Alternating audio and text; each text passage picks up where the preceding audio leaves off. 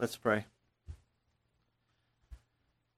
Father and our God, Lord, we come before you again humbly, thanking you for your word, thanking you for your church, for the freedom and ability to gather together in this local body to praise and worship our God. Lord, we ask that as our pastor opens the word for us, that you would bless the working of his hands this week as he's prepared to preach it to us. We pray that you would use your Holy Spirit to open our ears and soften our hearts that we may hear and receive it. We pray, Lord, that it would indeed edify and sanctify and transform our minds. We pray that he would preach it boldly, that there would be only truth in it. And Lord, we again thank you. We are eternally grateful for your word. We pray that we never take that for granted. We pray all these things in the wonderful name of our Lord and Savior, Jesus Christ. Amen. You may be seated.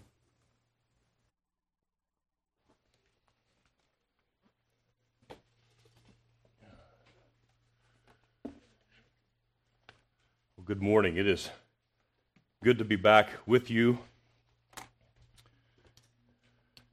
This time, last Lord's Day, I was standing in a backyard in a private home, which is where a church meets in Cuba. All of the churches, particularly all of the Reformed Baptist churches, are illegal, and they gather usually in private homes. They're not allowed to own church buildings and those kinds of things. And I was telling Gina this morning, I wish I had an opportunity maybe once a month to preach to a translator. It sharpened me. And one of the advantages of preaching to a translator is you have to say a couple of sentences and then pause and let them translate and then say a few more. But there were many times working to a translator where I would say something and the translator would look at me and say, and that was helpful because I often wonder, because Paul prayed for clarity in the preaching. And so I pray that today, and I hope you will join me in praying that I will speak clearly as I ought to speak. We are, in some ways, in some deeper water, and we're also in part 2 of a treatment of a text in Mark chapter 1. So if you turn with me to Mark's Gospel, and so I left this somewhat maybe on a cliffhanger 2 weeks ago, working through this question or this issue, the kingdom is coming. The Lord Jesus Christ, as he begins his public ministry, recorded in the Gospel of Mark, he says, the time is fulfilled and the kingdom of God is at hand. And so I preached one sermon entitled, The Kingdom Has Come, and looking at the present reality of the kingdom. And then we were looking at it from a little bit different vantage point. The kingdom is coming. And so last week, as we worked through this text, verses 14 through 28, and I'll read that text here in a few moments, we asked this question, or I asked this question in the sermon, what authority does the kingdom possess? And as I read the text, hopefully you'll remember and you'll see for yourselves that the authority that Jesus demonstrates here is unlike anything anyone had seen before. I mean, the way he taught was not like the scribes. There was a uniqueness in his authority. He was able to declare the very mind of God. He was able to cast out a demon. Even the evil spirits obeyed him. He had the authority to point to men in their ordinary vocations and say, follow me, leave your ordinary vocation, leave your lawful endeavors, and come and follow me and bear witness of me. And he had authority over the fish. He says, I will make you fishers of men because I have the authority to cause fish supernaturally to come into your nets. And so we saw that in the text, and as I read it in a moment, you'll recall that. And then we asked the question, how is the kingdom governed? And the answer was that King Jesus exercises his power, his authority, his governance over the kingdom by his word and his spirit.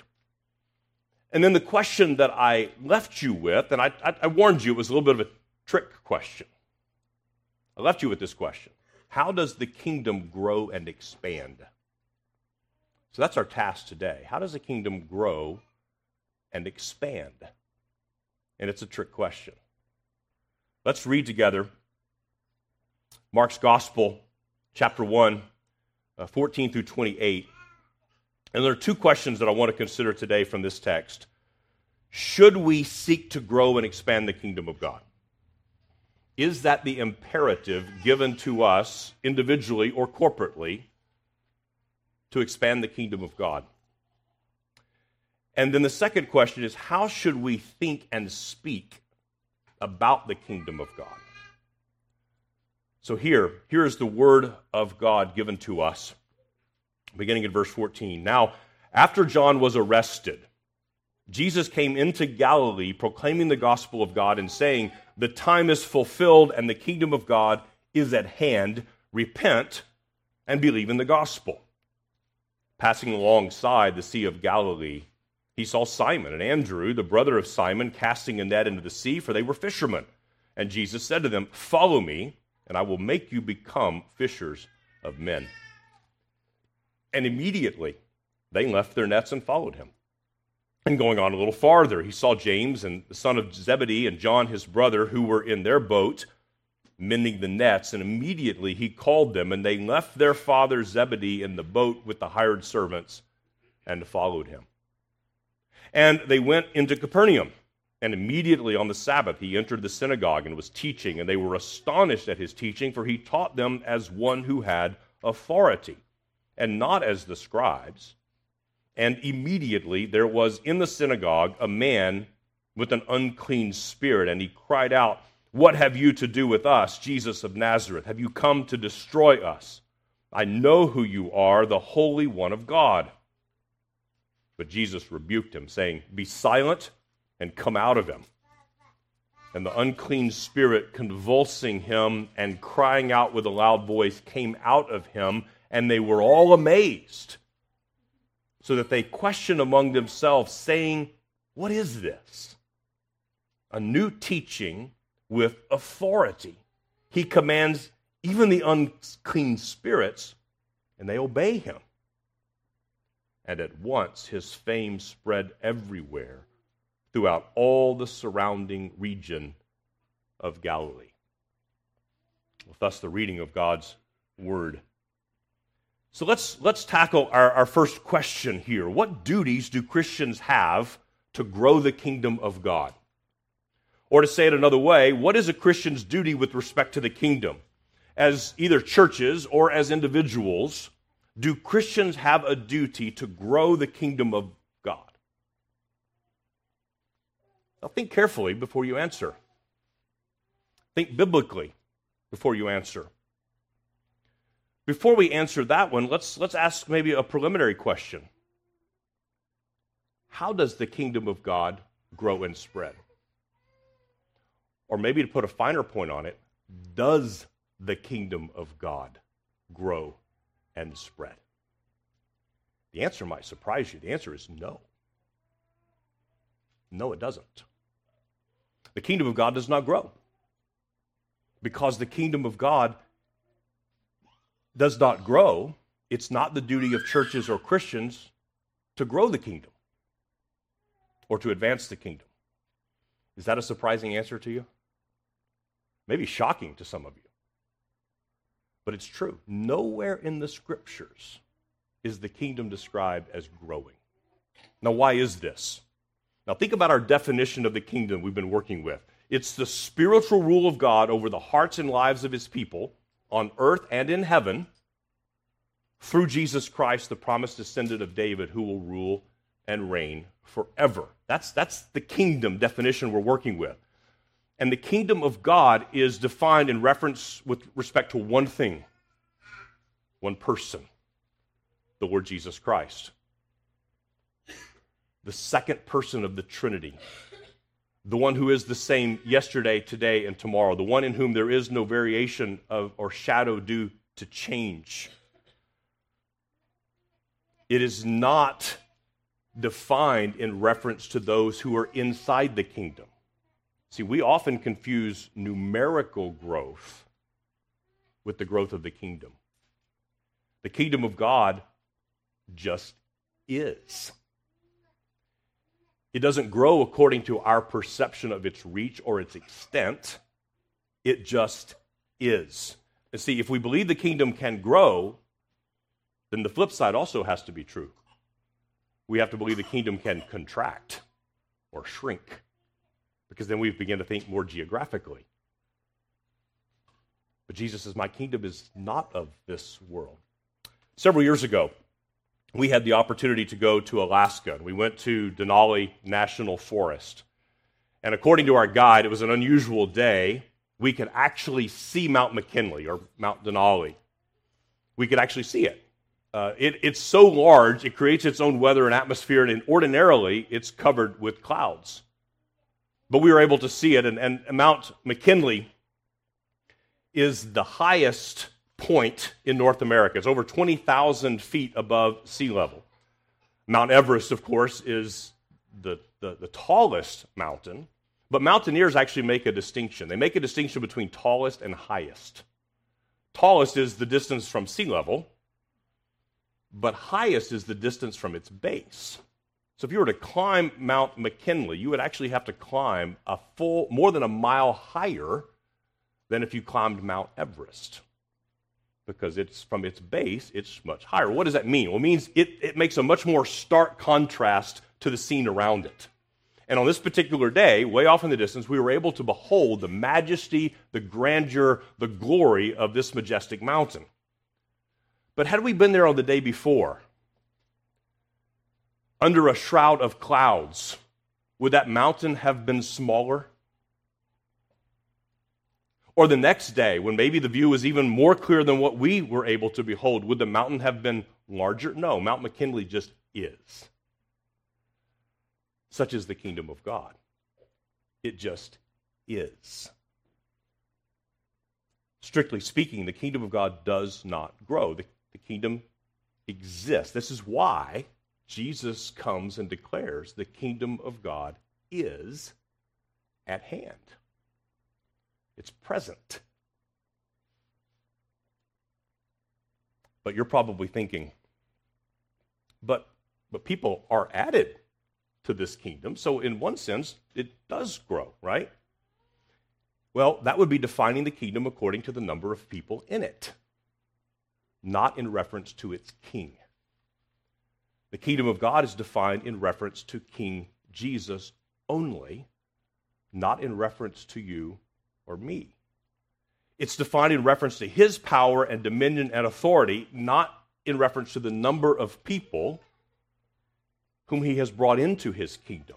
See, isn't this the mistake that King David made? See, David aspired to take a census. And remember, Nathan the prophet warned David, don't do this. This is contrary to God's will. But David insisted, and he faced the rebuke and chastisement of God. Why? Because David sought to define the kingdom, not in reference to God, but according to the number of people in it. Don't we make the same mistake? Don't we think of the kingdom in that way? Well, you might be thinking, well, what about the parable of the mustard seed? Doesn't Jesus teach, because he says the kingdom of God is like a mustard seed. It may be compared to a mustard seed. It's the smallest of all seeds, but then it becomes large enough that the birds of the heavens are able to rest in its shade. Isn't he teaching that the kingdom of God grows? I don't think that's the point of his parable.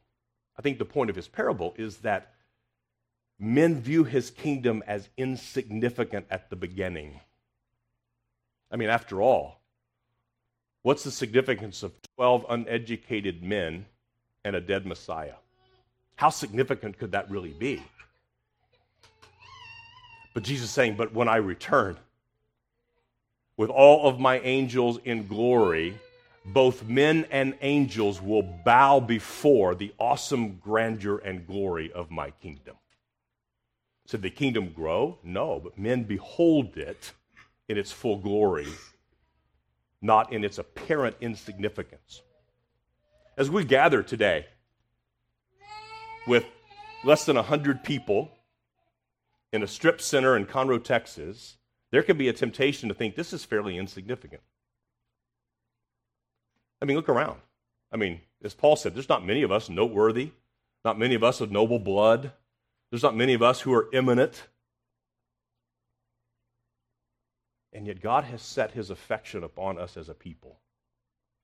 And the world may view this as insignificant. We may be tempted to view this as insignificant. But when God comes, when Christ returns in his glory, and from the world's perspective, the veil of the kingdom is fully removed. Even angels will bow. Every knee will bow. The kingdom of God just is. It has no need to grow, no more than its exalted and eternal king needs to grow. Now, if you think this through, this has significant implications, doesn't it?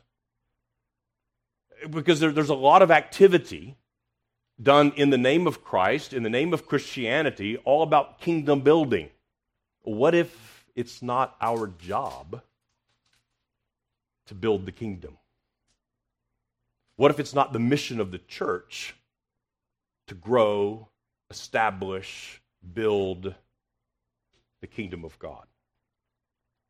Now, it is correct to claim that the king adds citizens to his kingdom. This is Paul's message in Colossians, that he has transferred us out of the kingdom of darkness into the dominion of God's own Son. So it is certainly a fact that he adds citizens to his kingdom.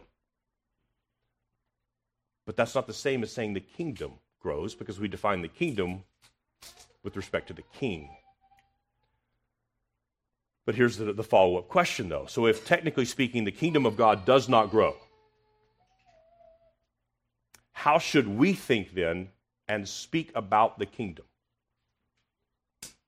How should we think, how should we speak about our duties with respect to this kingdom?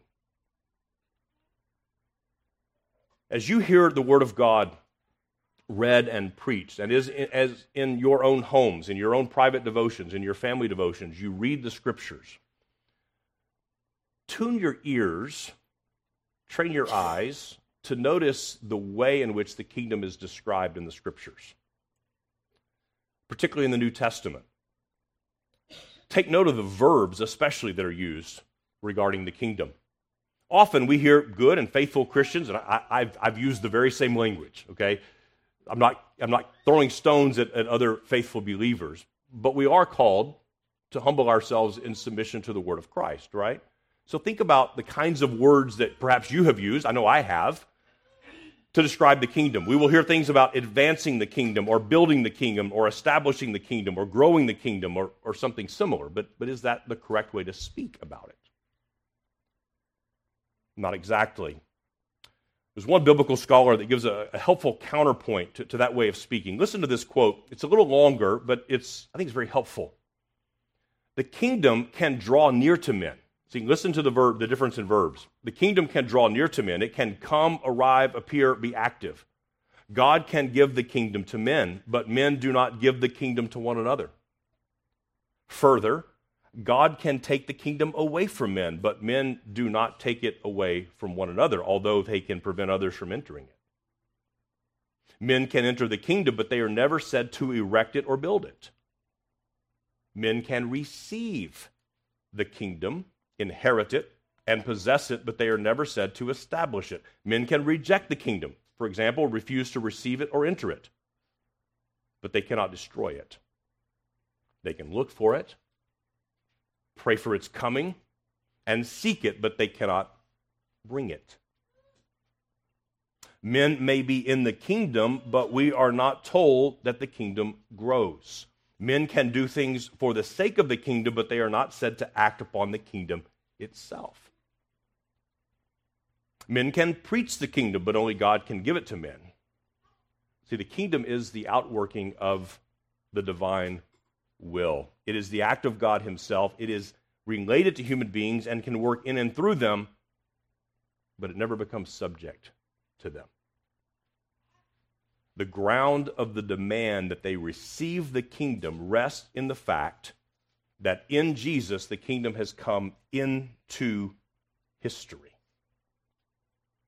I found that helpful. but it may shift our thinking away from our human activity to direct us to open our hands to receive as a gift of God's grace, rather than thinking it's something that we create, or that it's something that's dependent upon our abilities or our methodologies or our wisdom or our creativity. Rather, it's something we receive. So if it's the fact that the kingdom does not grow, if we're not establishing the kingdom, we're not building the kingdom, then what is our response? What is our duty as citizens of the kingdom? What is incumbent upon us if we are not charged with building, establishing, growing, advancing the kingdom? What is our duty? I think there are two primary ways to think about our kingdom duties. Two primary ways. First of all, is to bear witness of the kingdom. Is to bear witness of the kingdom. Isn't this the substance of the Great Commission? And I'm going to paraphrase somewhat Matthew's recollection, Matthew's recording of the Great Commission. Remember, Jesus begins the Great Commission with this declaration: all authority on heaven and in earth has been given to me. All authority.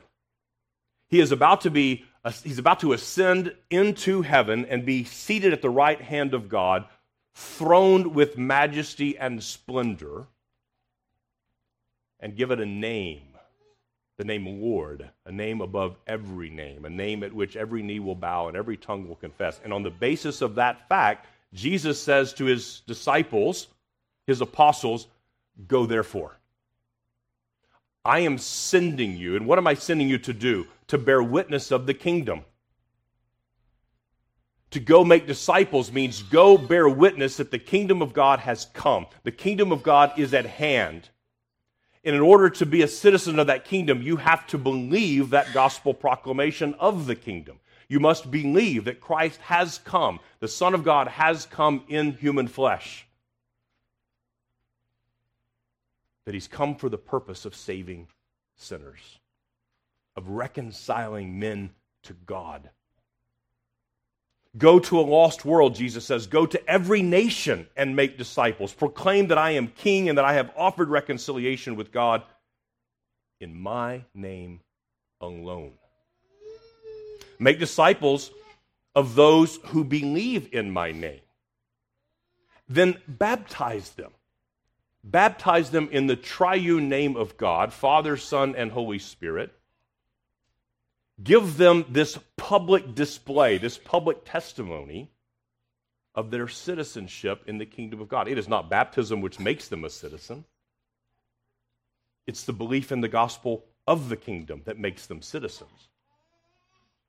But as we confessed earlier in our catechism, and as we will observe here in just a few moments, we're going to see one brought into the very waters of baptism, symbolizing, signifying his death with Christ, his burial with Christ, and his resurrection up out of the grave with Christ, to walk in newness of life.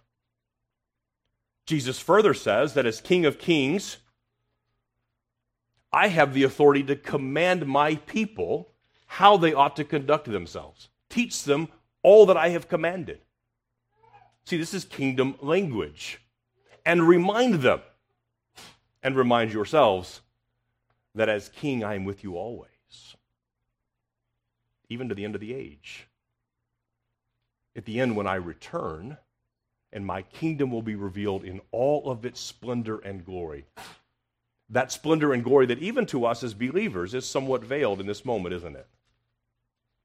We can't see the full splendor of the kingdom that we proclaim, of the kingdom in which we dwell.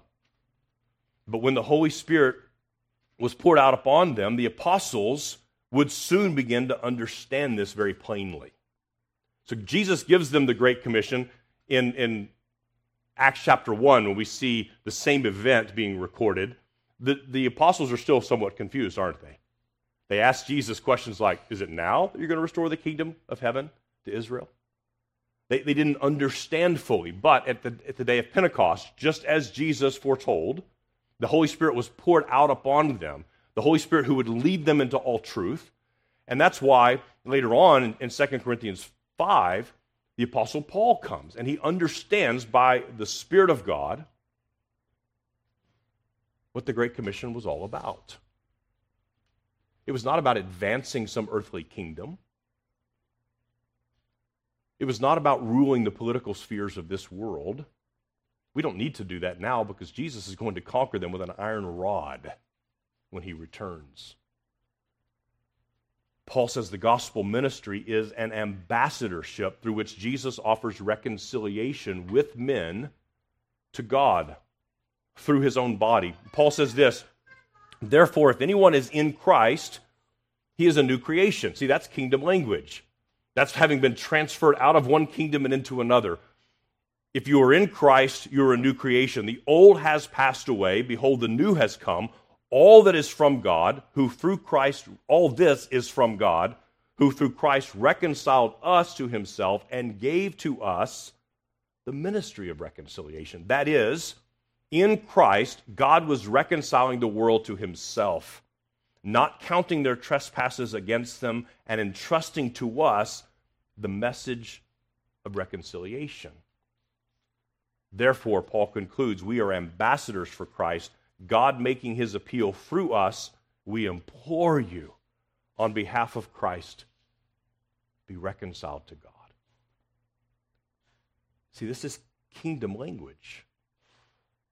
Paul says, I serve as the ambassador of a king. The apostles together serve as the ambassador of a king. And Paul calls this an ambassadorship, a ministry of reconciliation that through the apostles is given to local churches. And that ministry perpetuates not through a pope, not through an apostolic succession, but through the apostolic teaching taught week by week by week on the Lord's Day to God's people gathered around this world, to every tribe and nation and tongue and people. And God, through those ordinary men, through the weak things of this world that confound the strong, God makes his appeal. And the appeal is just be reconciled to God through the Lord Jesus Christ. So today, if you are not in the kingdom of God, what is your duty? Your duty is to believe the proclamation of the kingdom, to believe the gospel message that the King has indeed come. The eternal Son of God assumed our human nature. He took on our flesh, dwelt and walked among us, bore our sin. In fact, more specifically, you must believe that he bore your sin. You must believe that he died for you. You must believe the certificate of debt that you owe to God was nailed to the cross, and Christ paid that on your behalf. In fact, that was the only way the debt could be paid. And having believed that, having beheld the glory of God revealed to you in the Lord Jesus Christ, the only reasonable response is to turn away from the sin which ensnares you. That's a response to the gospel. Be reconciled to God through the King of Kings and through the Lord of Lords. And so we have a duty to bear witness as a church, as a corporate entity, through our common resources and shared gifts. We corporately have a ministry of reconciliation. We have the opportunity to declare to our friends, to our neighbors, to our coworkers, to any who come through this door, that Christ is King, and that man is born by nature, by birth, at enmity, at odds, at war with this King. But he has offered terms of surrender. He has offered terms of peace, but there is only one offer, and it's through the body and blood of Jesus alone. And implore men and women and boys and girls to believe that, to rest their eternal destiny upon that proclamation. And then privately, as God gives opportunity, in your place of employment, in your homes, in your extended families, will you bear witness of this kingdom? As Peter speaks, and he speaks about living, having our conduct undefiled before the Gentiles, meaning before unbelievers, and living such a way that unbelievers will ask us the reason for the hope that is within us. And he says, glorify God in your hearts and be ready to give that reason. Because a king has come. And this king offered me reconciliation, and I believe that gospel, and he has changed me. And that offer is offered to all men and all women. Will you believe it also? And you have the great privilege of bearing witness to that fact. With your own children, will you bear witness to that fact? Daily, consistently. But there's another duty. We have first the duty of bearing witness, since our duty is not to grow, expand, or establish the kingdom. Our first duty is to bear witness of it. The kingdom it is at hand. The king has come, and he's coming again. But our other duty is our own submission and obedience to this king, both privately and corporately. Because aren't we all capable of talking a good game? Aren't we all capable of reciting the edicts of the kingdom, of talking about this glorious king, but we don't obey him? We don't follow him. We don't submit ourselves to him.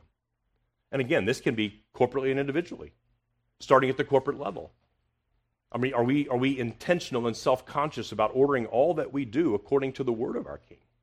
He's not left us in the dark as to how, for example, his church is to be ordered and organized.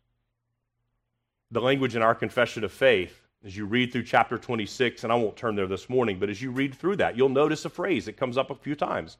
According to the mind of Christ. According to the mind of Christ. And that's kingdom language. He has the right to rule. He is the head of the church. He is our prophet, priest, and king. As a church body, do we submit ourselves to our own desires and preferences, or do we submit ourselves to the word of God?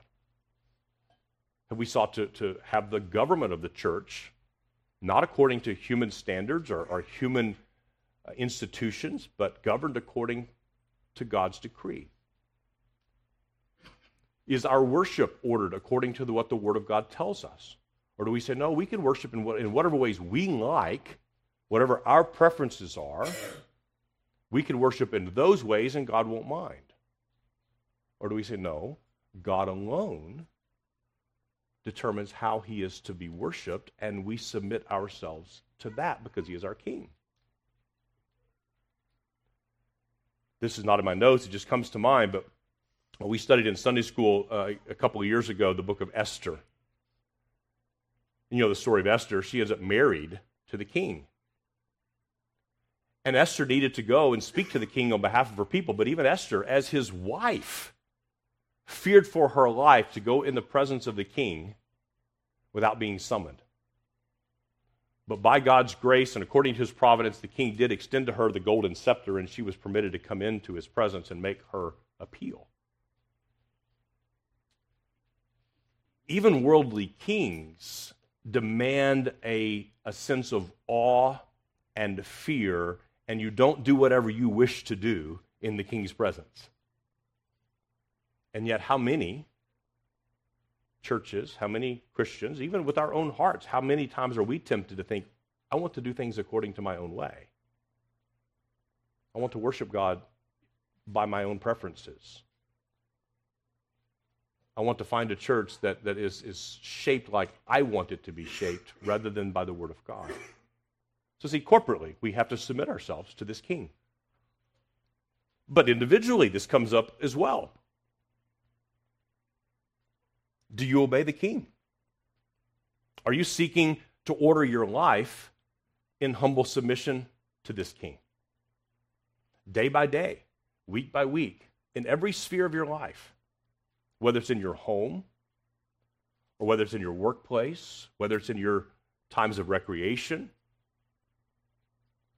Young people, do you think in this way? especially those of you who've made a profession of faith, do you think about your life as the world will tell you it's wide open, you choose.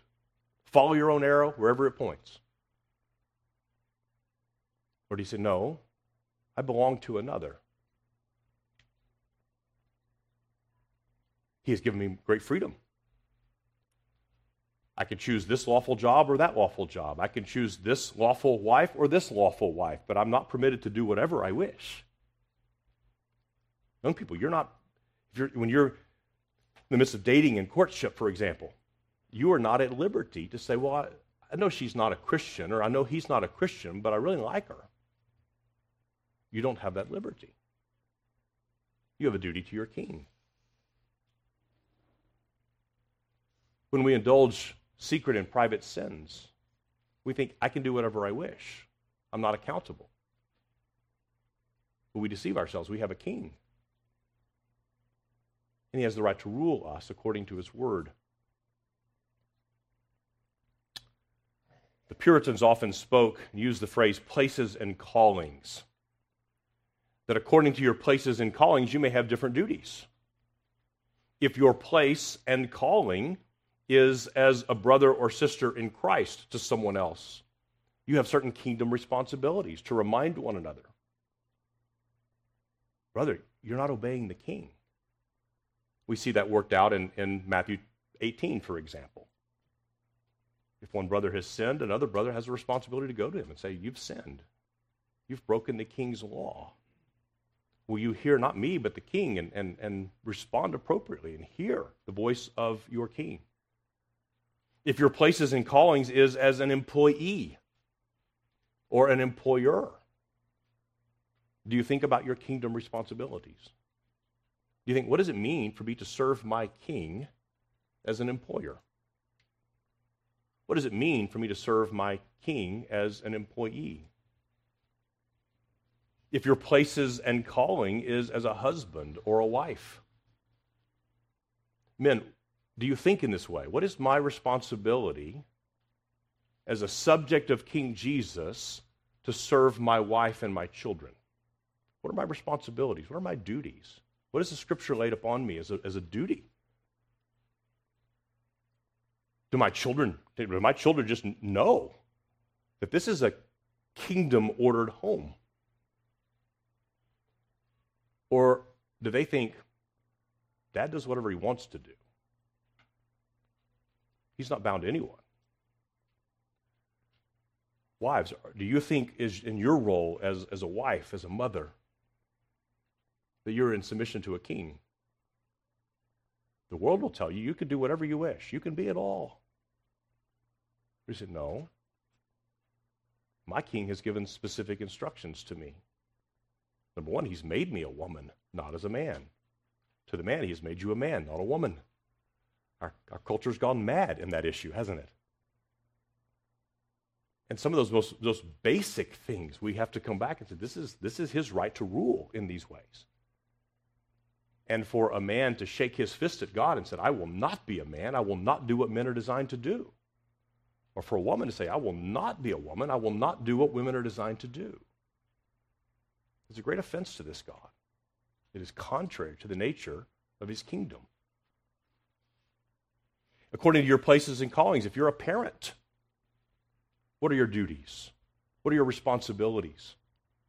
And when you look at those little ones who, by birth, by nature, as cute as they are, by nature, they're enemies of your king. They're at odds with the one you worship. And I've spoken to many of you. I've spoken to a number of parents over the years. And some of the most basic things, a child thinks by birth he is his own king. And he is free to speak when he wants to speak. And you have to remind him, no, you're not permitted to speak whenever you want to speak or to say whatever you wish to say. A child by birth thinks he has a right to possess whatever he wants to possess, and he has the right to kill anyone to take it. Watch 2, 3-year-olds with Legos. You take my Legos, it's a capital offense. I will kill you to get the Legos. Or the Barbie or whatever it is. And as parents, it's our job to create a worldview, a framework in which they see, no, I am not king here. I am not in charge. I don't get to do whatever I wish to do. And when we are faithful as parents to train them in these ways, teach them from the youngest of ages that they have to subdue their flesh. They are not in charge. We are teaching them to think like kingdom citizens, even though they are not yet kingdom citizens. We can never train or discipline our children into the kingdom of heaven. We cannot do that. Amen? But we can teach them what submission looks like.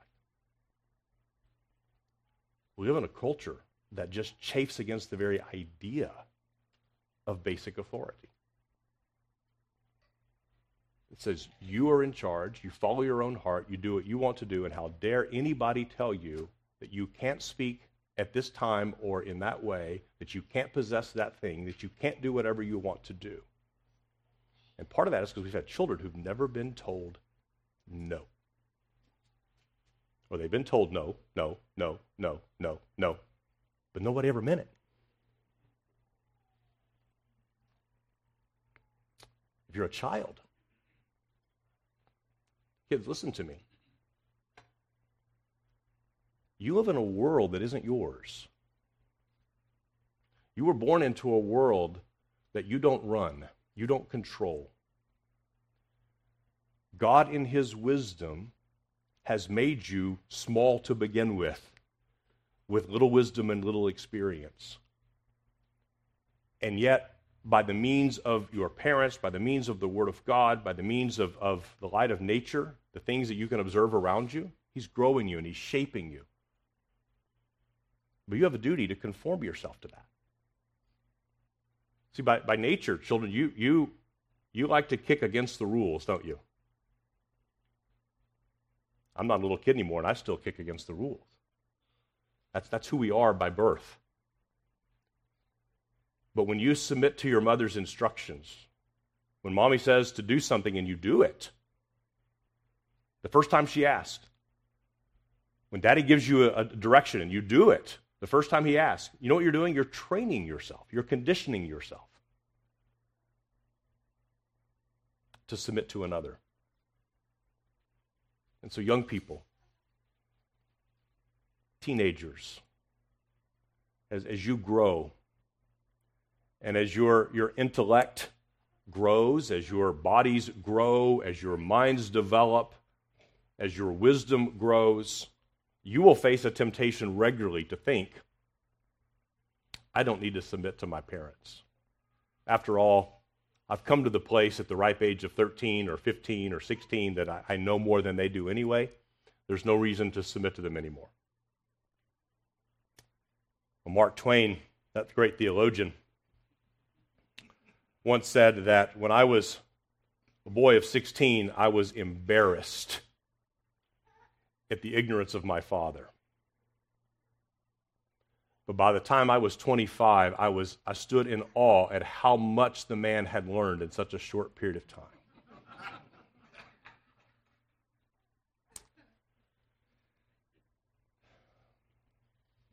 According to our places and callings, will we think in these kingdom ways? Will we think about our duty to submit ourselves to this king? See, sometimes it feels more satisfying to think, I've got all this activity, all these things that I'm doing to advance or grow or build or establish the kingdom, but I'm neglecting the things that are explicitly given to me to announce the kingdom, to bear witness to it, to submit myself individually and corporately to obedience to the king. Greg Gilbert and Kevin DeYoung years ago wrote a book entitled What is the Mission of the Church? A group of men here have been through it a couple different times, and I commend it to you. But one of the observations they make is this: God certainly uses means and employs us in his work, but we are not makers or bringers of the kingdom. The kingdom can be received by more and more people, but this does not entail growth of the kingdom. We herald the kingdom and live according to its rules, but we do not build it or cause it to grow because it already is, and already has come. The point is that, biblically speaking, we as human beings may proclaim, enter, reject, inherit, and possess the kingdom, but it is God and God alone who establishes and ushers it in. It is God who will reconcile all things to himself through Christ. We should speak of the cosmic scope of what God himself will accomplish through the cross. Through and through, his final consummation is God's work and for God's glory. Now, as we've meditated upon Mark chapter 1 and the Lord Jesus' announcement that the kingdom is at hand, we've recognized that God governs his kingdom by establishing churches according to the mind of Christ as revealed in his word, according to the power of his Holy Spirit. He governs individual kingdom citizens through his word and by his indwelling spirit within us, and also through the outward and ordinary means that he's given to us in his churches. So if you're not already reconciled to God through the Lord Jesus Christ, I implore you today, be reconciled to God.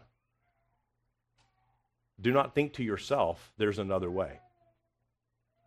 Do not think to yourself that you will alone climb the holy mountain. Do not think to yourself that you will develop the wisdom and the skill and the goodness to inherit eternal life.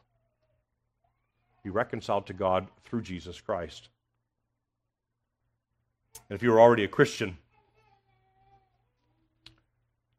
persevere in submitting yourself to the rule and the governance of this King. Consider your places and callings. In what ways has God placed upon you a particular responsibility and placed others in your care, in your oversight? What are your duties to one another with respect to this kingdom? Amen. Well, here in just a moment, we're going to watch and witness a young man submit himself to King Jesus through the ordinance of baptism. That very first act of obedience. There's nothing in the waters of baptism that save, but it is a sign of what Christ has already done inwardly. So let's pray and ask for the Lord to implant the word that we've heard in our hearts, and also pray that our brother, Caleb Rappley, will live his life according to the covenant that he's making with King Jesus. Let's pray. Our Father and our God, we are thankful that you've been so merciful to us. We thank you that your kingdom, the kingdom of our Lord Jesus, is at hand. Lord, will you forgive us when we fail to live as kingdom citizens, when we forget the present reality of your kingdom, when we indulge our flesh, when we forsake our duties to one another, when we forsake the duties that you've given to us according to our places and callings, when we neglect the clear commands of our King. Forgive us when we seek our own way. Make it the joy of our hearts as we learn to delight in your law, to delight in the commands of Christ, to see these as good for us, as a blessing to us and for us. We pray now as we observe and witness together this ordinance of baptism. I pray for Caleb that as he looks back upon this day,